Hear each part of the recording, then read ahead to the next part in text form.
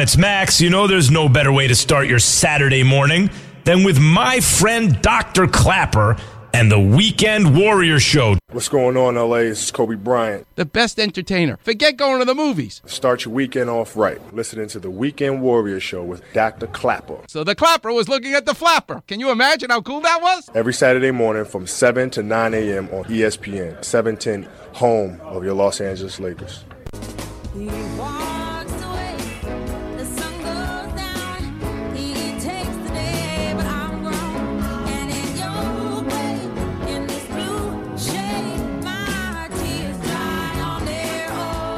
Welcome back, Weekend Warriors. There she is, the great Amy Winehouse. Why did she take those drugs? What was the reason? First, a little background.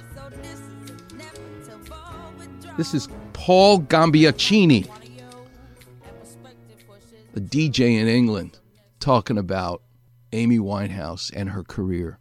I think everyone in this country should be aware that she had the greatest domination of the Grammy Awards than any other British artist in 1 year ever. 5 Grammy Awards in 1 year, including Song and Record of the Year and Best New Artist. This is a historic achievement. Not only will no one ever take it away from her, it will probably not be duplicated. He walks away, the sun goes down, he takes the day, but I'm gone. And in your way, in this blue shade, my tears dry on their own. Her story, like Lyle Alzado for the Raiders in football, her story will just amaze you. It makes the loss that much greater. But it's the side effects, the bad ones. Let's hear about Amy Winehouse. She was one of the most promising artists of her generation. Just to be stronger than me. Amy Winehouse. Amy Winehouse. Amy Winehouse. I don't believe this. She left only 2 albums, but Amy Winehouse was a global star who paved the way for a new breed of female singers. 2 albums, but it was what happened between the first and the second album is what did her in. Amy was a happy and precocious child with a fiercely independent streak. A daddy's girl born in North London to a Jewish family with a strong history of jazz.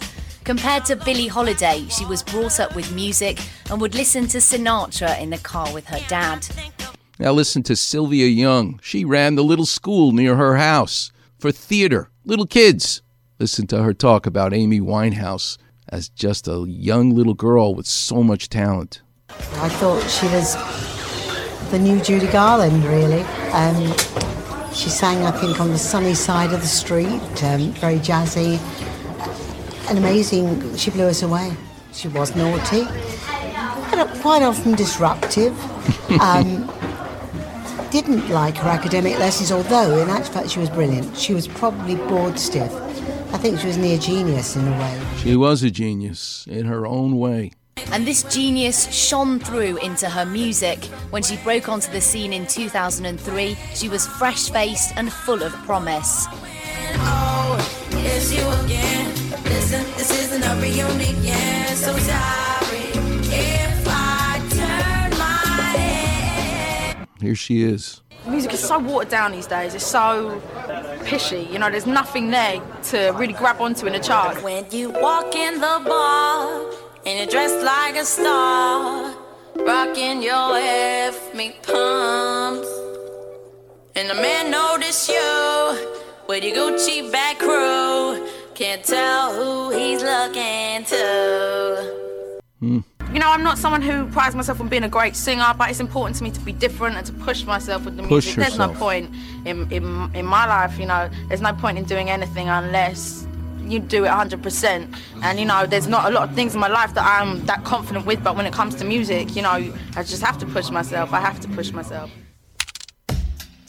But the best was yet to come. She teamed up with Mark Ronson to produce the follow-up, Back to Black. Her signature style was born. Amy wrote about what she knew, and the resulting album was stunning. Did you hear her say, I needed to push myself? It's exactly what we heard Lyle Alzado say. Why in college, to get bigger, faster, stronger. That's what sucks you in. Those beautiful side effects, the good side effects. But look out and always ask, what's the downside? She was one of the most astonishing young talents I'd ever heard. To have this kind of intuitive feeling, plus a grounding in quality music, which probably came from her parents, and a willingness to strip herself down in the studio and be honest and emotional. These gifts are rare now.